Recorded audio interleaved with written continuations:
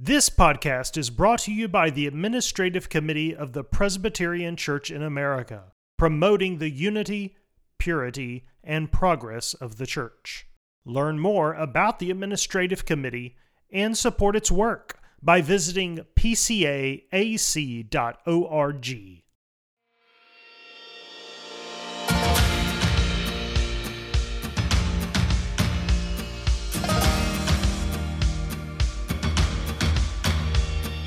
Welcome to Gifts and Graces. All Christians have communion in each other's gifts and graces, says the Westminster Confession. So on this podcast, we help you and your church benefit from the gifts and graces of other parts of Christ's body.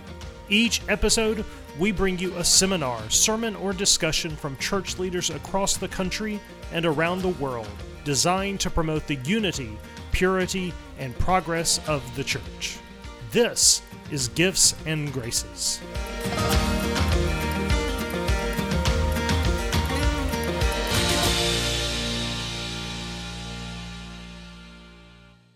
On this episode of Gifts and Graces, we get to hear from Dr. Bryan Chapell on how to make the most of your time at General Assembly. Dr. Chapell is the stated clerk of the Presbyterian Church in America.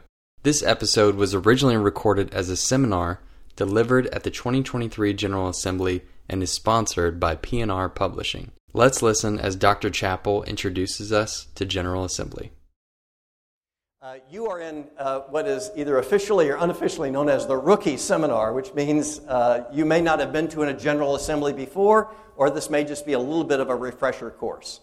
And so what I'm about to give you is I hope, briefest, most schematic look into the General Assembly of the Presbyterian Church in America. It's the paraphrase edition, which means people will know all the exceptions to what I say.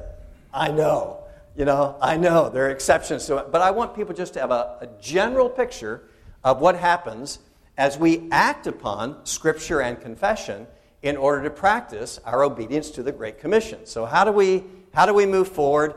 What do we do in the PCA?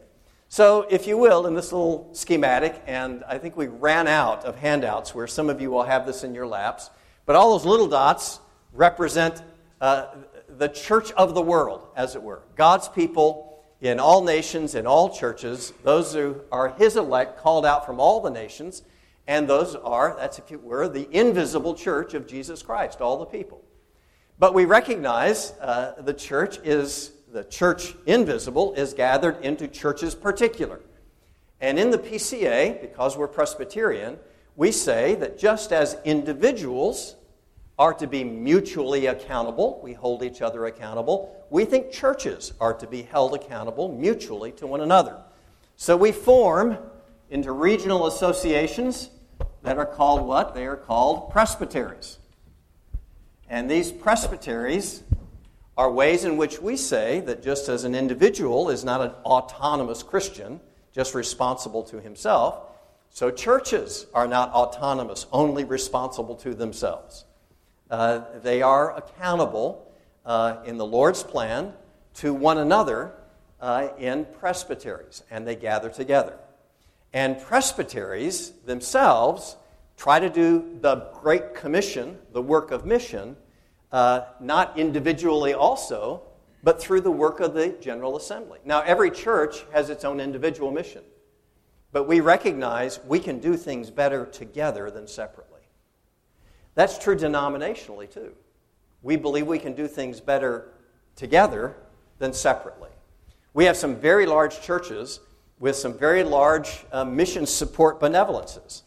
But for the first time this year, we will report to you that the PCA as a whole had over $1 billion in contributions. We have no single church that large, right? As a result of the benevolences in congregations, we have the single largest Presbyterian mission force in the history of the world.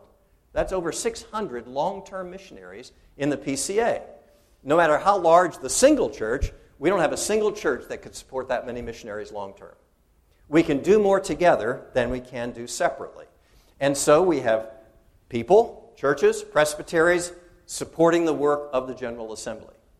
Now, there is a visual intention to the General Assembly being down below the presbyteries and not above them.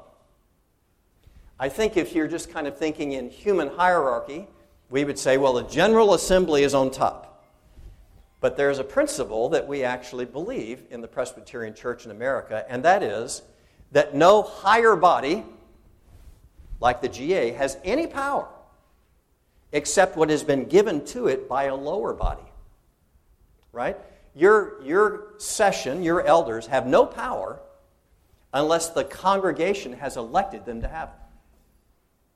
We say there's only one true head of the church. Can you guess who that is? Jesus. Thank you. Yeah, it's the Sunday school question. I know the answer is Jesus. It sure sounds like a squirrel to me. I know the joke.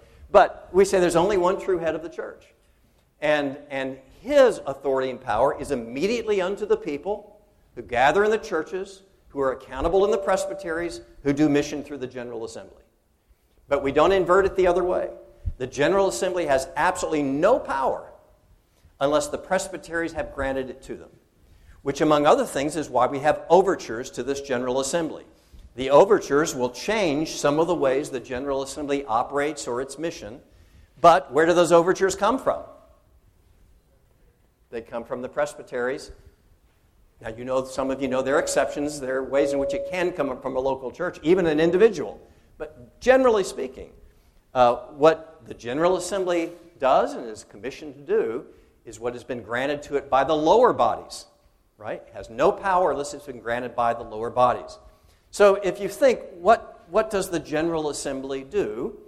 The churches, and what you do when you come to a General Assembly, is, among other things, you are seeking to have the General Assembly operate according to our standards. So when you hear that general expression of standards, we can use it colloquially or we can be specific about it. What are the standards of the PCA that we're holding the General Assembly accountable for, and it is holding us accountable for? The Bible, the Constitution, and the regular standards. Now, one of the things that may surprise you is the Bible is not part of our Constitution. Do you know why? Because you can't change it. Right? It's the unchangeable. Right? So the Bible is our highest standard, and we are ruled by it, right? Only infallible rule of faith and practice is the Scripture itself. But our Constitution is the Westminster Confession of Faith and the Book of Church Order. And in that order, by the way. So changing the Westminster Confession of Faith, since we actually began in 1973, we've not changed. It's very hard to change the confession. The Book of Church Order, we change every year. So, we're refining. So, as somebody came to me yesterday, and one who's been coming to the General Assembly for a lot of years, and he says, in 1973, our Book of Church Order was this, and he showed me. It was about a half-inch thick. He says, now this is our Book of Church Order, and it's about 2 inches thick. So we refine. And that's our Book of Church Order. And we can only change it by a fairly complicated process. The only way we can change the Book of Church Order is a majority vote of the General Assembly, and then 2/3 approval of the presbyteries, and we have 88 of them. So there are 88 of these presbyteries. 2/3 of them would have to approve, and then it comes back to the General Assembly one more time. And it has to be a majority vote again. So changing the BCO is kind of tough, which typically means if we do change it, we have large agreement. Right? If it's controversial, it's very hard to change the BCO. That's by design. Right? So just that you have a majority for a year and people are real animated, probably not sufficient basis for changing the BCO. It's where you have large consensus that's consistent where you end up changing the BCO. Easier things to change are our regular standards. Those are things like the RAO. And you've already determined now you have a new alphabet to learn when you're in the PCA. So what's the RAO? Anybody want to try? What's the RAO? Rules of Assembly Operation. They are much easier to change. Okay, so it takes a 2/3 vote, but at a single assembly. So a lot easier to change the RAO. Our bylaws, we don't usually change. That's done by a corporate board, and the board members are elected by the PCA. And then there are the charters of some of these individual organizations. But the big pieces of our standards, the Bible, the Constitution, and the regular standards, which include mostly, for most of us, the RAO in terms of what we represent. How do we do the business here? All right. Now, those are the standards. Who are the people who are actually doing the business when you're at the General Assembly? These are the processes, okay? So by what processes do the presbyteries and the General Assembly show our adherence to the standards? Okay? So the first thing we have is, I'm just going to do it for fun, okay? CCB. What's the CCB? Anybody want to try? Committee on Constitutional Business, okay? Committee on Constitutional Business. You get an overture from a presbytery to the General Assembly. So the overtures come to the General Assembly. We think something needs to change or be improved, and that's a great idea.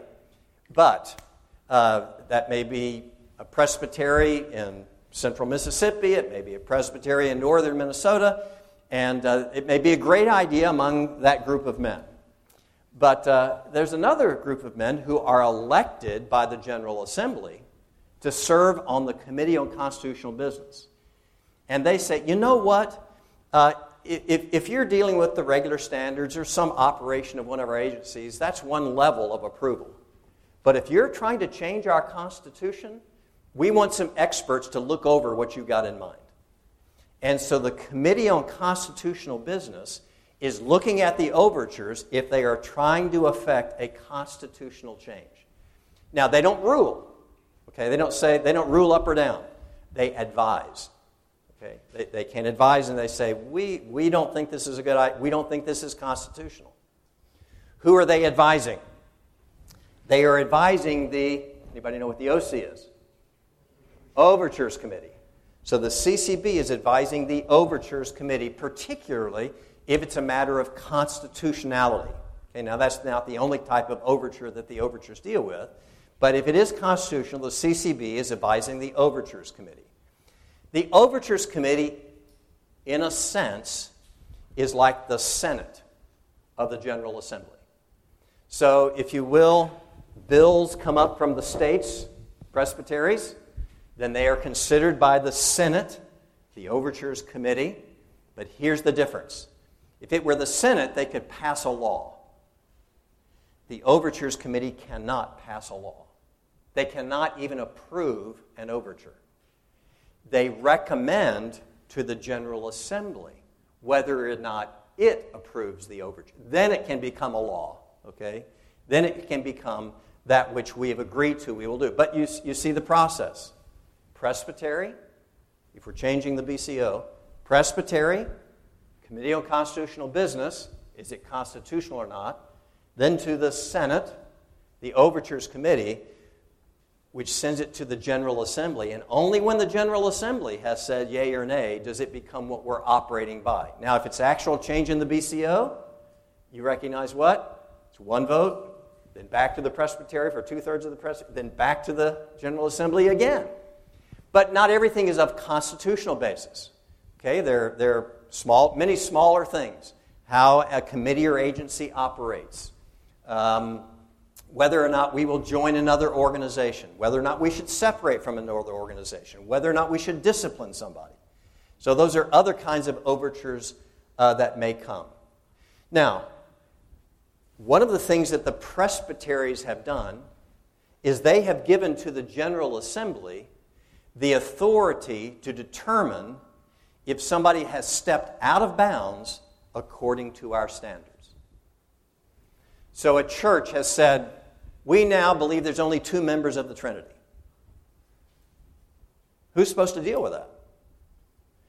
Well, General Assembly has given authority to the SJC. What's the SJC? Standing Judicial Commission. So it hears discipline cases that have not been resolved at the presbytery level. So discipline cases typically begin with Matthew 18. I go talk to you. First step, right? And if we can't resolve that, it may be taken to the church. And if the church can't solve it, it goes to the presbytery. And the presbytery can't solve it, it goes to the GA, which delegates it to the SJC. All right. So the SJC handles 30 to 40 cases a year. So it's not a lot. And that's 24 people on the SJC. And usually you can just imagine, if the individuals can't solve it, and the church can't solve it, and the presbytery can't solve it, these can often be pretty tough issues that come to the SJC. Which means not only are you thankful that you have very able people there, it's often where our greatest controversies are. Right? People say, the SJC's this, the SJC's that. Why? Because it's dealing with the toughest cases. And so we had a very tough case 2 years ago, and if you're in the room, you probably know, dealing with a pastor named Greg Johnson, and many people off our church, the SJC's gone liberal. They've exonerated him. This year, another very tough case dealing with a pastor in central Indiana, and the SJC ruled the other way, and a lot of the other people say, the SJC is such a conservative bunch of white men, they can't do it. And they're being judged exactly the opposite by the opposite ends of our political spectrum. And the reality is, the SJC follows very strict rules of evidence and sworn testimony. And the men there operate with great integrity. Granted, they sometimes like our own Supreme Court. They are elected by their perceived political persuasion. But the men on the SJC operate with great integrity according to our standards and sworn testimony. Translation, not what the internet says. Sworn testimony with men of integrity, which gets them in a lot of trouble at times, but they have done, most of the men on the SJC have been there for many years because they're trusted by the church at large. Not everybody, has been there for many years. There's obviously men grow old and there are transitions, but this, in my mind, this is one of the treasures of the PCA. There was a time we did not have an SJC. And all these discipline cases were handled by the General Assembly we had committees at General Assembly, then reporting, and we tried to do on the floor. Oh my goodness, didn't last long that way, but that's the SJC. That is where we're dealing with discipline cases if they come up. Another way that the presbyteries have said, how do we hold each other accountable through the General Assembly is, they send their records to General Assembly every year. And the General Assembly has delegated to we could actually say CRPR, the CRPR dealing with the minutes that come up from the presbyteries of how they have done their business. What's RPR? Review of Presbytery Records. So the Committee on Review of Presbytery Records. And they are the party delegated, the group delegated by the General Assembly to look at the records of the presbyteries. And if they see something that's a gross violation of our standards, and unfairness, just bad procedure that's not following our standards, then they tell the GA, and the GA says, hey, presbytery, you need to get back to us next year with how you're going to correct what you did. And so the RPR is trying to keep us all on the same page, right? This is what we agreed we stood for. So is your presbytery doing that? And if they see violations or exceptions, they don't have any power in themselves. Absolutely none. But they advise the General Assembly in terms of what it should do. Now, the men who come onto these committees that are delegated by the General Assembly, and also those who are heading the committees and agencies. So we said we're not just holding each other doctrinally accountable through the General Assembly. We are doing the mission of the church together through the resources and horses in the same harness pulling together of the General Assembly. Now, how do we do that? How do we pull together? We have 10 committees and agencies which are delegated by the General Assembly to do our mission. So how do we pull together in mission? We have committees and agencies. Now again, I'll test your alphabet. Not all of you can see what's on the bottom here, but you may have the sheets in front of you. What's RH? Ridge Haven. That's our camp ministry in North Carolina and Iowa. Okay? So the Iowa was a gift. That's why we're in Iowa. So Ridge Haven and Iowa. CC is Covenant College, CTS, Covenant Theological Seminary. Actually, GEN would stand for what?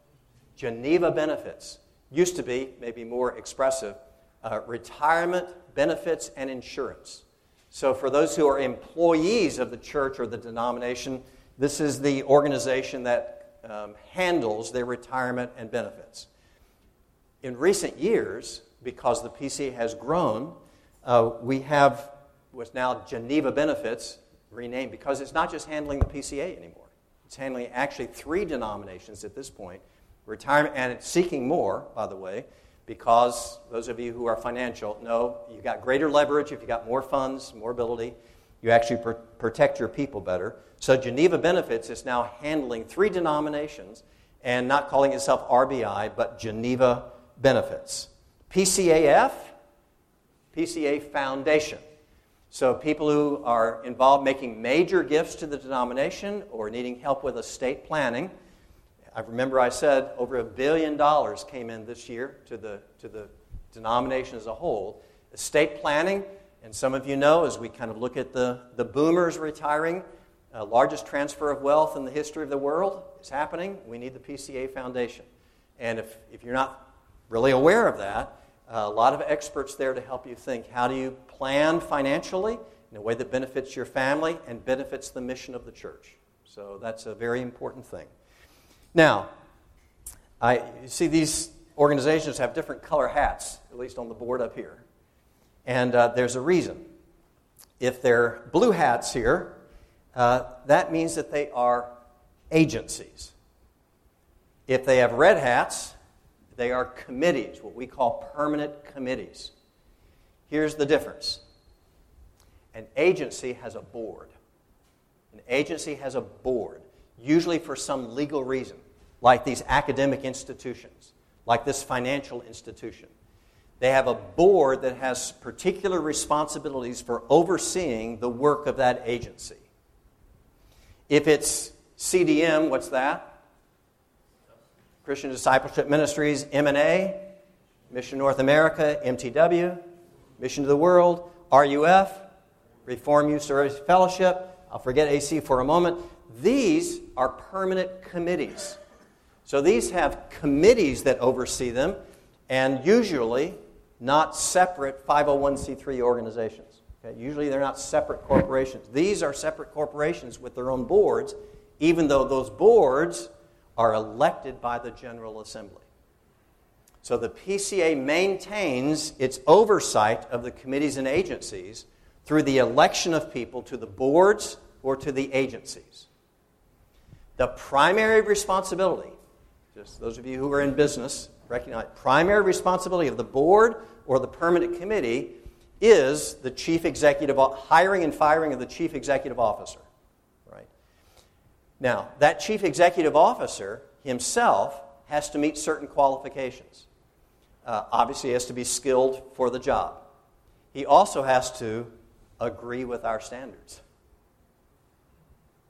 How do we know if the chief executive officer, and we'll even say the second tier of officer in the committees and agencies, how do we know that they hold to our standards? Way back here again. Theological Examining Committee.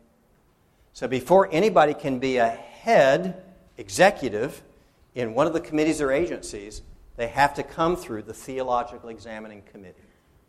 So even though the boards are elected by the GA, and the boards select the chief executive officer, that chief executive officer and the second tier chief executive officer has to be approved through the General Assembly by the Theological Examining Committee, also delegated by the General Assembly.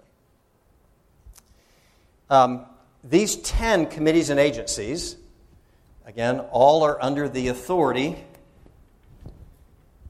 of the General Assembly, and there are various ways in which they report, and there are various ways in which their officers are elected at different terms and so forth.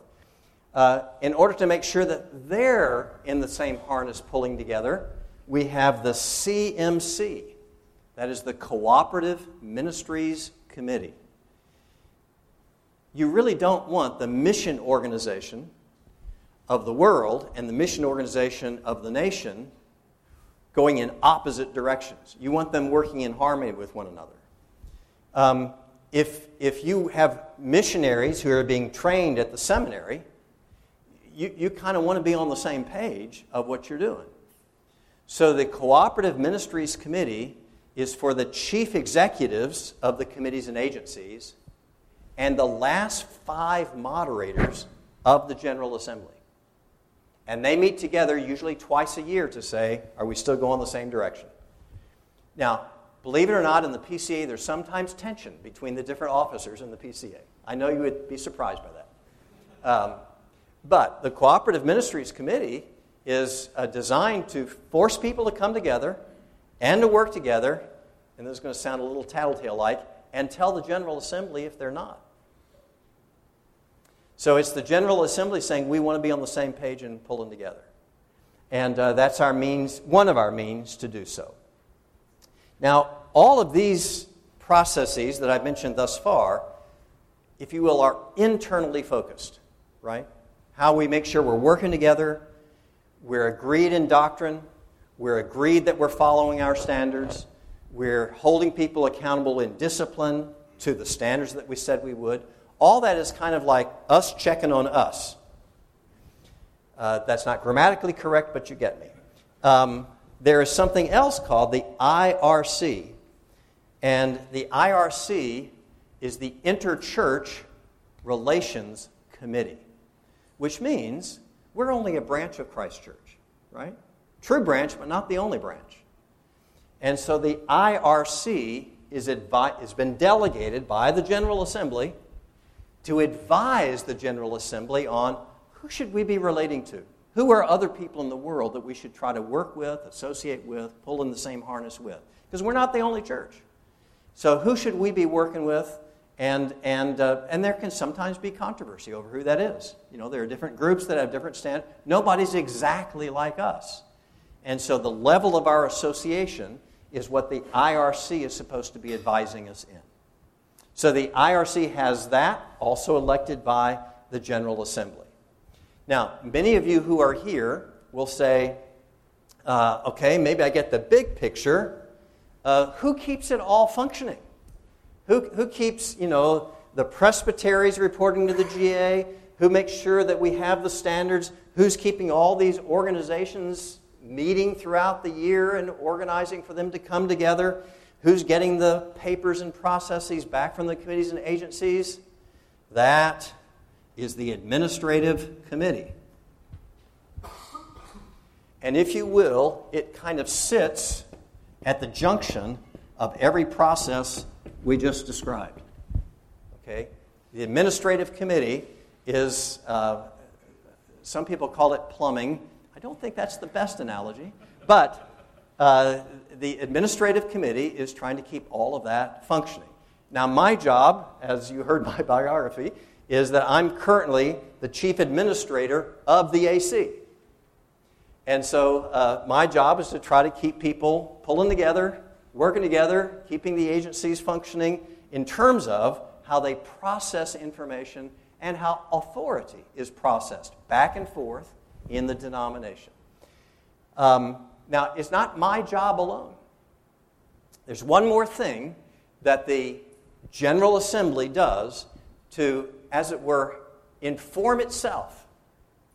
Are our committees and agencies, are our various subcommittee processes working as they should? And that is, during this week that we meet, usually for just a day or two, there are committees of commissioners that are appointed by the presbyteries.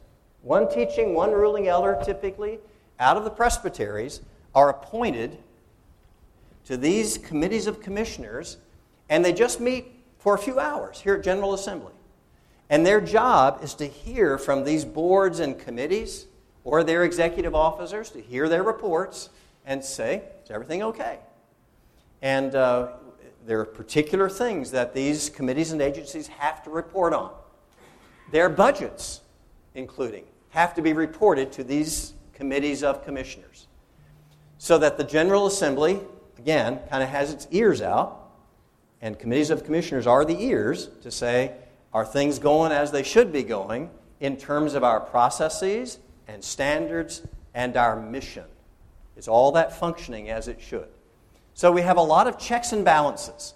And the goal is so that we could do mission, but according to our standards. And that's kind of the big picture. Now, just a quick rundown on how we're doing. And I will say more about this tonight. Right now I have to wake my computer back up and give you some of the big picture matters. But what's the consequence of the picture? Here we are. I already mentioned we have, working together, almost 600 long-term missionaries in over 100 nations with 1,000 national partners. That is, we don't do all the work by ourselves. We work with others too. So 600 long-term mission. That's the largest Presbyterian mission force in the history of the world. And the Lord has given us that. Post-COVID, COVID was really hard on church planting. So think mission in North America. COVID was really hard on church planting. But where we are now is we are again to where we were pre-COVID, which means we are planting churches at the rate of 1 every 2 weeks. So we're planting new churches at the rate of 1 every 2 weeks. COVID did slow us down. We're actually trending up. We have more pastors in the pipeline, college, seminary, other seminaries that support the PCA. We have more pastors and pastor families in the pipeline for church planting. Where's M&A? More in the pipeline for M&A than in the history of our denomination. So praise the Lord for courageous pastors, usually young pastors and their families, who are willing to plant churches, and that is a very good sign. We have more ordinands and candidates for ministry than we've ever had in our history. In fact, sometimes it happens in hard economic times. People go back to school. They begin to pursue what they always wanted to do because the business isn't going well. We have more ordinands and candidates than we ever had, and we grew almost 20% in each category post-COVID. So we are one of the older evangelical denominations in terms of our constituents, but we're one of the younger evangelical denominations in terms of our leadership, and we got lots of new leaders coming up, which is a wonderful sign. We have 188 campus ministries under RUF. 23 of those are ministering to international students on campuses in the United States. Somebody may know, I forget, it's almost 30. I'm forgetting the exact number of international RUF. But the kind of summary is this. During the school year, any given week, we have about 20,000 students in Bible studies under RUF. Any given week during the school year, for which we are exceedingly thankful. Now again, if we kind of say, aren't we great, that is not the way to go. We say, isn't the Lord great? I mean, we start as a tiny little denomination in hugely disadvantaged places and funding. And the Lord has blessed us hugely. So that's where we are, and this is how we're organized and how we're trying to make progress. So the rookie seminar, what will happen tonight when we start? We will start hearing reports from these committee of commissioners, right? They will start saying, we listened, and we're reporting back to you. Or we will hear from these committees. We did our work, and this is what we're telling you we did to handle the responsibility that was given to us by the General Assembly. So we will start to listen, and we will start to approve, things that have been done. It's always interesting that the first night we actually deal with what could be one of our biggest issues, which is Book of Church Order amendments. So remember, last year, 50% had to be a majority approved, then 2/3 of the presbyteries, and then it has to be approved again in this back coming year, another 50%. But the reason we typically make good progress on Tuesday night with Book of Church Order amendments is they've usually been overwhelmingly approved. All right? I mean, they couldn't have gotten this far if they didn't. Could it change? Could there be a big argument? Yes, there could be. But typically, that goes fairly fast because it's already been so overwhelmingly approved. So we'll start with one of the bigger things tonight. You think worship service, it's already late, we'll just go to bed. Don't go to bed. No, we got big stuff, right? And one of the big things is we're actually determining what our future standards in terms of the Constitution will be. We'll do that tonight as one of our first orders of business. Why? Because there'll be more people on the floor tonight than at any other time for the rest of the week. And among the things that we have to do in order to pass a Book of Church Order amendment is there has to be a supermajority on the floor. It's not just 2/3 vote. It has to be at least a half of the enrollment of the assembly. And when it gets to tomorrow morning, tomorrow afternoon, and guys want coffee and Coke and go play golf, and I know none of you. It can be hard to get the numbers to actually pass. So when we got the numbers, we put one of the most important things in front of us right off the bat. So thank you for coming, and hey, thank you for helping your church do Christ's mission. This is a great thing.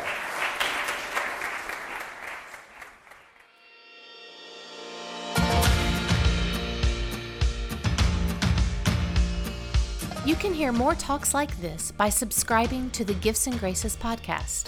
You can also hear more content like this by attending a seminar at General Assembly. They are free and open to the public. Find out times and locations by visiting pcaga.org. Thanks for listening to Gifts and Graces.